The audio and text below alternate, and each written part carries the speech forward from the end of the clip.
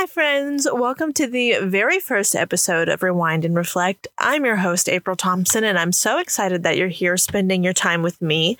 I've always wanted to do this because I feel like I learn about all of these things and just have no one to talk to about it. So I decided why not do what everyone does and start a podcast, you know? Now, do you ever hear about something as a kid that relates to your local area's history? And you grow up knowing about it, but you don't know about it? Well, that's kind of what happened with me in today's story. Today, we're going to turn back the clock to the turn of the 20th century to talk about the Great Galveston Hurricane, which to this day remains the deadliest storm in United States history. And again, it's one of those things that I had always subconsciously known about. But let me tell you, there is so much juicy information to this story, and I just don't think enough people hear about it, and it really got me thinking why more people weren't held responsible in some way, shape, or form. So grab yourself a little drink and a snack, and sit down while I tell you about how a hurricane completely demolished the unsuspecting town of Galveston, Texas. So if we're going to talk about Galveston, it's probably a good idea for me to tell you a little bit about the place and why it was such a big deal going into the year 1900. So for those of you who don't know, Galveston is an island off the coast of Texas located on the Gulf of Mexico, and it's about 55 miles south of Houston. And in 1900, it was the third richest city in proportion to population in the United States, as well as being the largest city in Texas with a population of 38,000.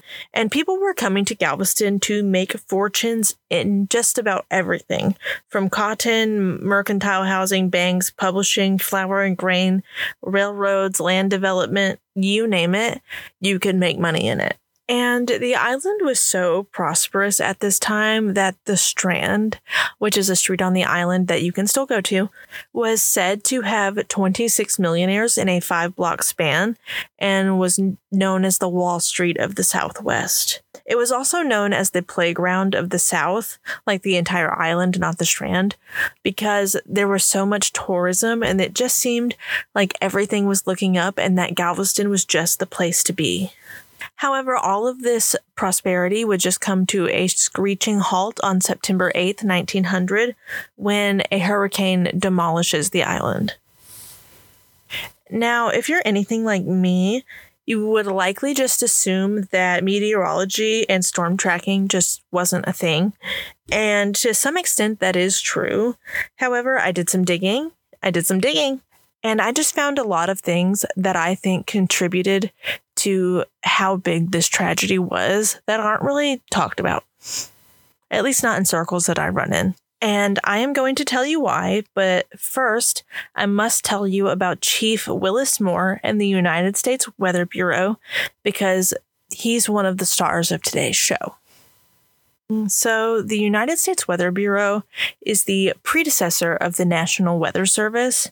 You see, while meteorological study had existed for well over 100 years, it was the invention of the telegraph that would advance operational meteorology.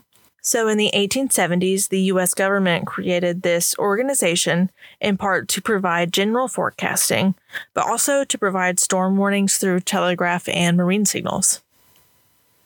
Now, I'm not going to sit here and go on and on about the Weather Bureau's early history, but I will tell you that the early years of this organization are an absolute hot mess. You had people drinking on the job and not taking their job seriously, and even one of the previous chiefs was on the run for embezzling funds from the government. So, yeah. Safe to say that this organization was in shambles and didn't have the best reputation. But all of that would change when Willis Moore was elected as the new chief in 1895, and he took it upon himself to really turn this organization around. From what I gathered, Chief Moore believed that a lot of the problems that the Bureau faced was actually at the fault of the forecasters, and he believed that many of the forecasters were actually overwarning people and would be sent into a complete frenzy, and that would make the Bureau look bad.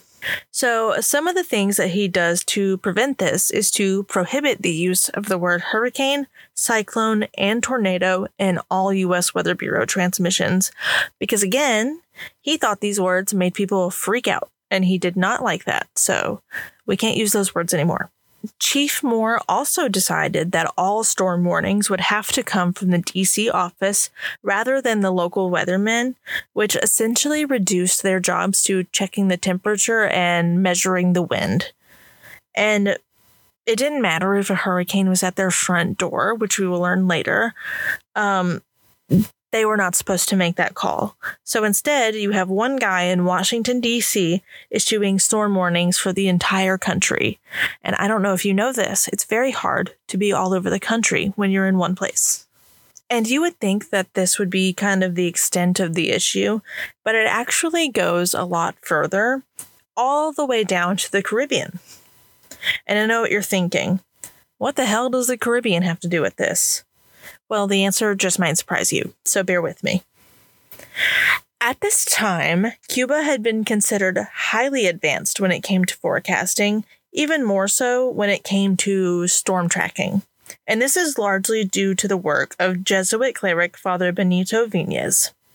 Father Viñas was well known for his study of hurricanes and would even carry around a little notebook where he would describe and study cloud formations, and he would cross-reference instrument readings, and he would even interview ship captains to get their information to improve his ability to track and predict storms. And Father Viñas would eventually develop a model by which meteorologists could accurately determine that a hurricane had formed, how far away it was, and how fast it was moving and in what direction.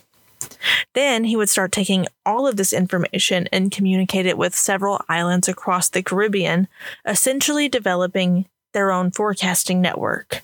And this would earn him the title of Hurricane Priest. Kind of a big deal. Hurricane Priest. Now, Father Viñas would die before the events of 1900, but his successor, Father Lorenzo Gangiote, and I'm so sorry if I'm saying that wrong, I really Googled it 100 times and I couldn't find anything. I'm going with Gangiote. So Father Lorenzo Gangiote would take his place and continue his work.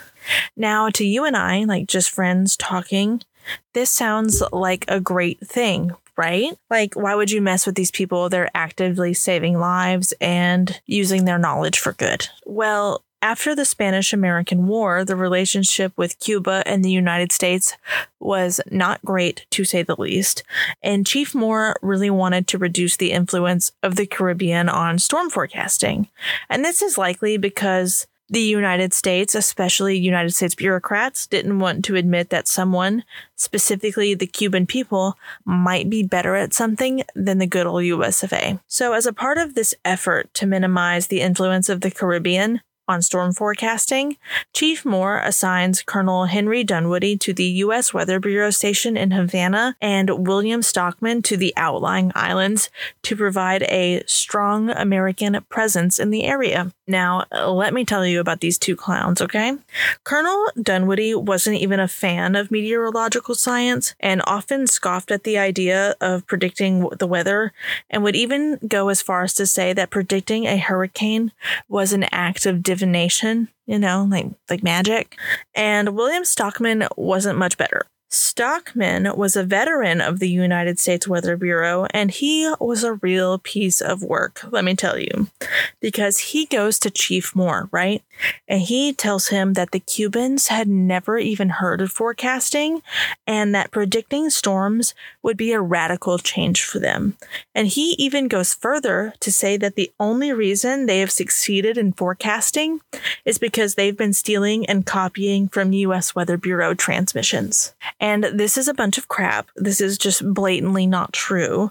But he plants this idea in Chief Moore's head, and Chief Moore is very upset when he gets this information. And in response, he decides that he is going to shut down any and all communication between Cuba and the United States. So, with the help of his buddy William Stockman, he goes to the U.S. War Department, who controls all of Cuba's government-owned telegraph lines, and he requested that they ban any transmission about the weather, no matter how innocent. He also bans the U.S. Weather Bureau stations in Havana and New Orleans from making direct contact with one another. And you would think that this would be enough, right? But he goes one step further and calls up Western Union, the telegraph company, and he politely requests that they put a priority on U.S. Weather Bureau transmissions, and if anything from Cuba should come through, it should be lost or conveniently shoved down, like pushed down the list of importance, So Willis Moore, Chief Moore, had made it practically impossible for anyone in Cuba to contact the United States and provide any warning that a storm was coming their way. And on September 3rd, Father Gangiote, remember Father Viñez's successor, he's watching the skies and he observes a storm. And he notes that the storm wasn't yet a hurricane, but it was strong and getting stronger. And then on September 5th, a couple of days later, he is watching the skies again, and this little disturbance that damaged some railways in Cuba had now become a fully realized hurricane. And he notices that the clouds are moving west by north and northwest by north, and that the prevailing winds are pushing the storm towards Texas. However, he couldn't report this to anyone in any meaningful way because all of the communication to the United States had been effectively blocked. I mean, yeah, he could have told Dunwoody and Stockman, but they don't even believe in meteorology, so what good was that gonna do? Now, back in Galveston, life is continuing as normal, and on September 6th, the Weather Bureau office in D.C. did contact the Galveston office saying there was a disturbance moving over Cuba that Chief Moore called not a hurricane, and that it was going to hit Florida, bringing heavy rain and moderate winds and move up the East Coast by Friday. And I think you and I are smart enough to know that this storm never hits Florida, or we would be talking about the Great Florida Hurricane and not the Great Galveston Hurricane. But this message is received by head meteorologist Isaac Klein, and I'm not going to do a deep dive into his backstory, but there is something that I think is important to know about Mr. Klein. You see, he was very on record in saying that it would be impossible for any hurricane or tropical cyclone to hit Galveston, and anyone who believed that it might happen suffered from, and I quote, absurd delusion. And you and I know that's just wildly untrue, but this is what Isaac is telling people, and this is what he believes for years. And I guess you could say that there was enough circumstantial evidence for the locals to believe this as well, because most of the adults living on the island at this time had experienced some kind of tropical disturbance that often hit other areas, and they just got some of the effects of it. And most of the damage that came from these storms was minor or considered a minor inconvenience. And this, compiled with Isaac's claims about a storm not being able to hit Galveston, convinces locals to vote against getting a seawall prior to 1900. So he gets the message that a storm is hitting Florida on September 6th. But he goes out on September 7th and he is taking his measurements and he's doing his job. And he's just noticing that something is definitely off. He notes that the barometer is slowly dropping and that the wind is blowing 17 miles per hour and the tide is high and rising. Now, if you don't know, dropping barometric pressure is a sign that a hurricane is coming, and while Isaac had never experienced this firsthand, he was no dummy. He knew what this signified, but he remains ever so calm and collected, strong in his convictions, and just brushes it off. Now, it's said that his brother Joseph, who also worked as a meteorologist in Galveston at this time, was noticing all of the things that Isaac had noticed. But it seems that he was a little more worried about the readings and even brought up his concerns to his brother. But it seemed to just get brushed off. And this is a side note. It just seems that there was a lot of sibling rivalry between the two brothers, and I really couldn't find a direct source for it. But I do think, beyond ego, this is a lot of the reason that Isaac continually brushes Joseph off. And that afternoon, Joseph leaves work and returns to Isaac's home where he lives, and he just has this sense of impending doom. Like he has this gut feeling that something is just not right and he can't shake it. And I'm pretty sure we've all been there, and it's like not a good feeling to have. But he goes home and he goes to bed and he's tossing and turning all night, and he's having these dreams that the Gulf of Mexico is taking over the backyard. And he wakes up at like 4 a.m. and he realizes it is no dream at all, because he peeks out of the back of the window. I don't know if it's a back window, but he peeks out of the window and it was all Gulf waters in the backyard. And he wakes up his brother and tells him that the worst had begun. Now, early September 8th, the day of the hurricane, the weather was just odd. For much of the early morning, the skies were partly cloudy, but the swells of the ocean, like the waves, have said to be very intense and very high. And the locals at first kind of continue their day as usual.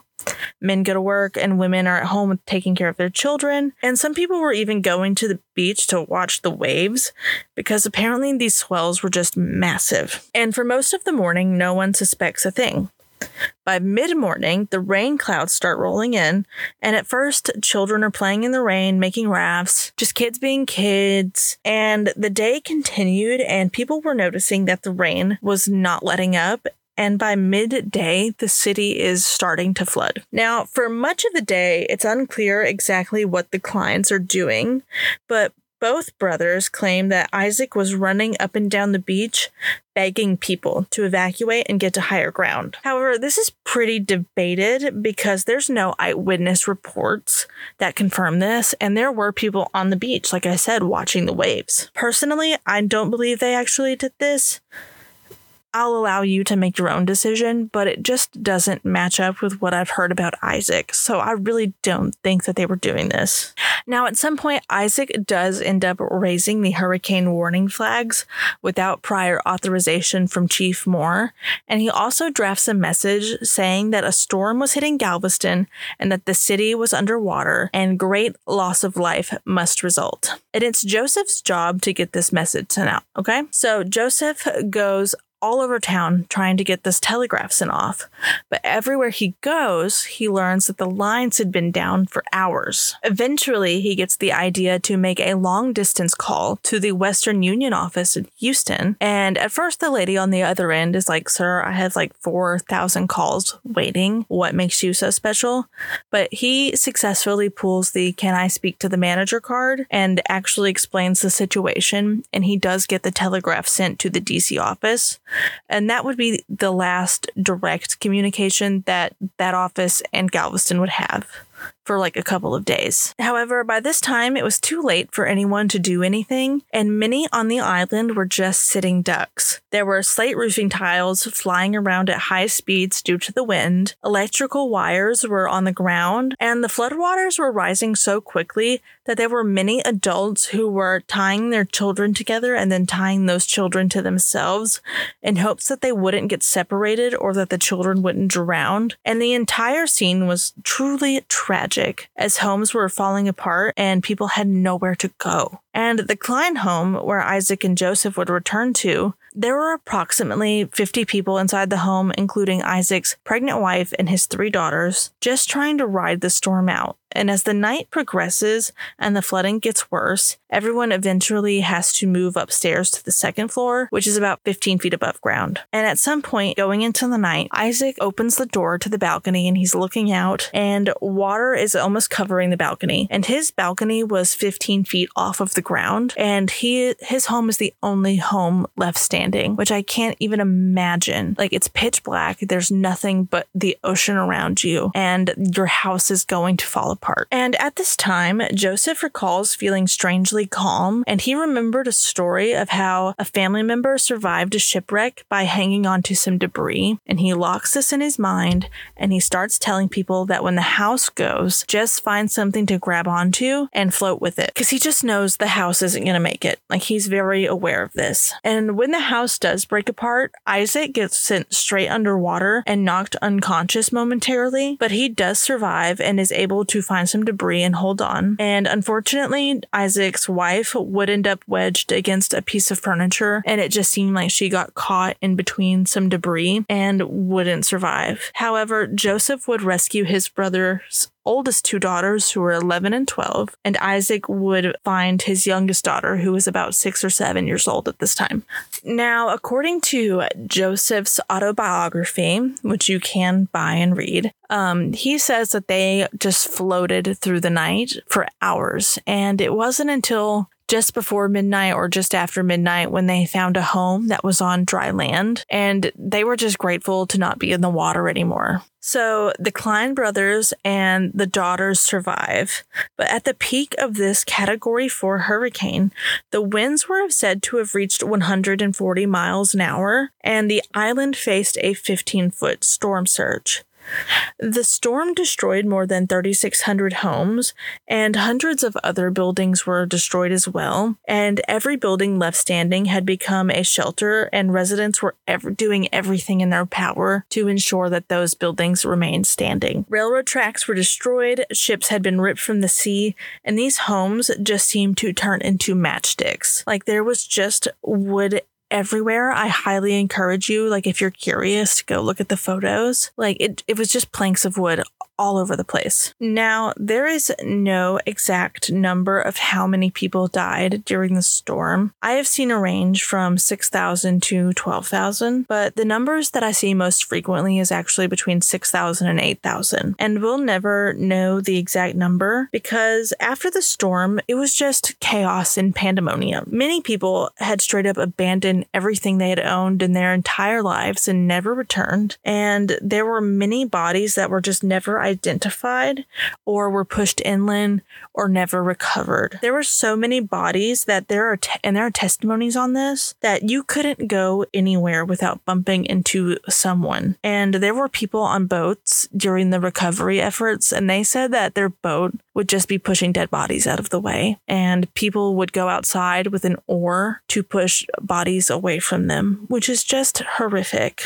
And to address all of the dead, a burial committee was formed, and at first they decided that they would just start burying the bodies at sea, and they had people working day and night to weigh the bodies down and throw them into the Gulf. And this committee went as far as to hold a group of black men at gunpoint and put them on a barge and just force them to start dumping bodies, which is all kinds of terrible. And they were offered free whiskey in exchange to, like, mask the smell and I guess be able to deal with this. But I say the term free very loosely here because remember, they were being held at gunpoint. That is not free. It is do this or die. That is not an exchange. Unfortunately, however, many of the bodies would come back to shore, and the committee had to elect to just start burning everything. They would burn bodies day and night with hundreds of pyres scattered across the city where people would watch their family, their friends, and their neighbors be burned. And the smell was so bad that it was alleged that you could smell it up to 100 miles offshore, and that they were finding about 70 bodies per day until like November. And I did read that they burned like the last body in February. So for months, they're just finding and burning bodies. Now, as recovery efforts ramped up, the city of Galveston obviously needed to ensure that something like this never happened again, and these events would actually reshape the entire structure and landscape of the island. First, they developed a new form of municipal government that could handle the economic recovery of the city, and they also decided that they would build a seawall to protect the island, and they would also raise the city up to protect from future flooding. To break the force of the waves, engineers recommended building a concrete seawall that was 3 miles long from the south jetty across the eastern edge of the city down the beach. They also raised the level of the entire city by picking up most of the structures and filling it in beneath with sand. And after the project's completion, the city was raised 16 feet, and the entire project cost about $3.5 million. And both of these tasks would be accomplished by 1911, and the city would quickly be tested again when a hurricane hit Galveston in 1915. These hurricanes were said to be of similar intensity, but there was way less destruction the second time, with only 8 lives lost due to timely warnings and preparedness on behalf of the seawall and raising the city up. Now, when I was reading all of this, what I really wanted to know is how they held everyone accountable, because I just felt like there was a lot of oversight that happened and a lot of overstepping that happened. And unfortunately, the world is unfair, and it seemed like everything worked out pretty okay for everyone. Willis Moore faced no professional consequences for his decision, and on September 28th, 1900, he actually commended the Kleins and their assistant for heroic devotion through your efficient service and dissemination of warnings. Thousands of people were enabled to move and were thus saved, which is just total garbage because we know that potentially tens of thousands of people lost their lives, and there's no evidence that Isaac actually saved anyone's life. It just seems like this could have all been avoided to some degree if everyone had just stopped and listened. So it's really frustrating when they're acting like they just did it all right. You know, speaking of Isaac, he would unfortunately be devastated by the loss of his pregnant wife and would never remarry. Professionally, however, he would continue his work with the Weather Bureau until he retired. And as for Joseph, he was sent to Puerto Rico, and he was really upset by this. And again, he just felt like Isaac had overshadowed anything he did. And this would ultimately lead them to being estranged. And when they both died, it had been years since they had spoken. Also, they died like a week apart from each other, like in the same year, which is I always find that creepy. As for the city of Galveston, they would never reach such economic prosperity again. It would eventually be taken over by Galveston or Houston in terms of growth. To this day, the Great Galveston Hurricane remains the deadliest storm in U.S. history, with the second deadliest being Hurricane Maria in 2017, which claimed the lives of about 2,500 people. So I think the lesson here is to never say never. Maybe don't get too confident that you know what's going on, because again, people back then believed that this could never happen. And I think people do the same thing now, and we're constantly proved wrong. So I just think it's a good idea that when it comes to Mother Nature, make sure you're taking the necessary precautions and be discerning and make smart decisions that are best for you and your family. And if you're interested in learning more about this story, there are many historical sites on the island that you can visit, and I highly suggest going to your local library, as there are all sorts of things you can uncover there as well. But that is it for me. Thank you so much for tuning in. I promise to get better at this, but I'm not going to lie to you. I am sitting in my closet right now. I hope you have a great day, and thanks for hanging out with me.